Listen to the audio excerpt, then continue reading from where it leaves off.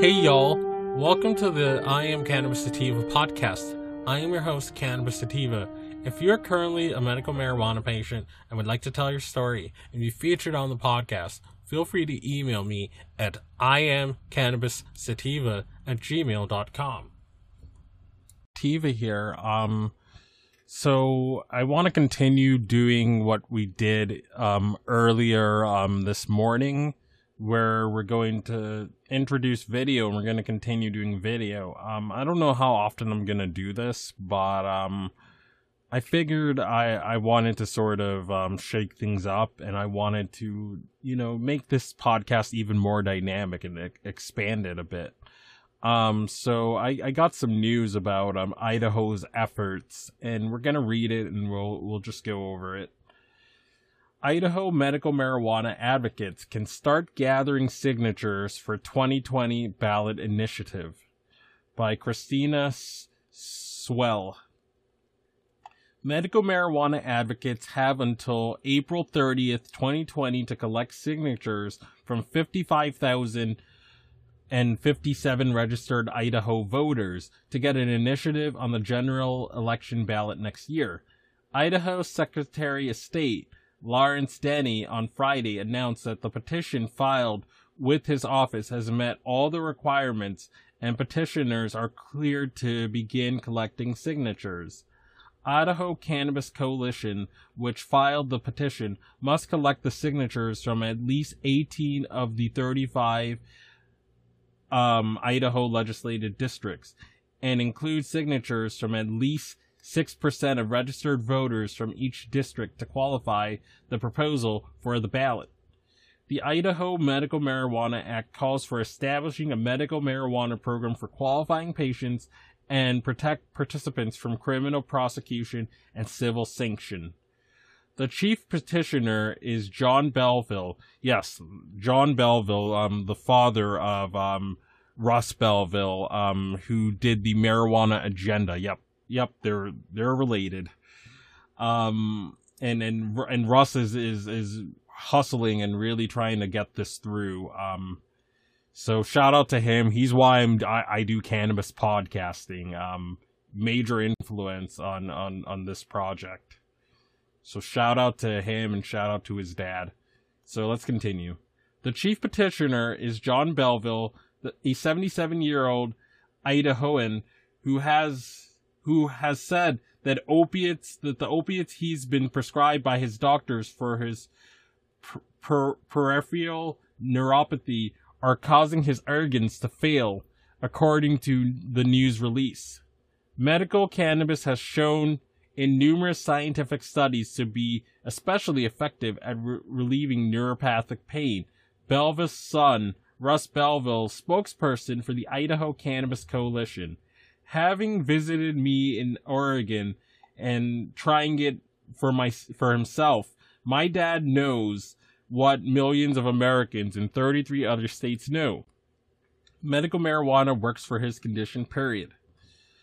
John Belville said he was born and raised in Idaho and has spent his life working and hunting here. I want to be able to live out my last years in Idaho, he said. Without medical marijuana, there will be few of those years and they'll be filled with pain. Why shouldn't I use the same medical marijuana that people are using legally across almost every Idaho border? Indeed. Island of Prohibition across legal adult use states in Canada. I mean, it's well said. The use of marijuana for medical purposes is legal in 34 states and Washington, D.C., according to the National Conference of State Legislatures.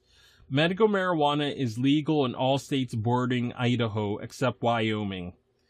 So far, Idaho has one other proposed ballot initiative for the 2020 election. The Boise-based group Idahoans for a Fair Wage has started a campaign to increase the minimum wage to $12 an hour from $7.25 over 4 years. Idaho's minimum is the same as the federal minimum wage, which has not changed since July 2009. This proposal has the same signature collecting requirements and timeline as a medical marijuana proposal. End of article. So, yeah, I mean, you have it right there. It's really imperative that we support this. I'm probably going to try to include, resources in the show notes so you can get access to this. And you can support the efforts no matter what state you're in. Hopefully they have like a website you can sort of donate like these other medical marijuana initiatives. I wish the Belleville's luck in doing this, and I hope Idaho joins the fold in having medical marijuana program. And hopefully it's kind of like, it's like, Oklahoma's, where the barriers of entry into entering the business are low, and a lot of different businesses can compete, and it's not locked down or limited or regulated to death, so only millionaires could join the game. So I hope you guys got a lot out of this, and peace out. If you find yourself coming around often to my podcast and want to support and expand our humble little project, there are a few ways you can support us.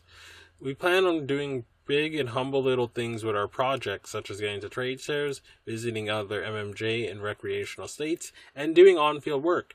Supporting us helps us keep the lights on, pay rent, pay for hosting and equipment, and travel. And you can do this by going to www.anchor.fm/IamCannabisSativa-podcast/support. You can also support me now on Patreon at www.patreon.com/ICSativa-podcast. You can support the podcast for as little as $1 a month. We also have $5 and $10 tiers if you're feeling extra generous, and those come with their own benefits too.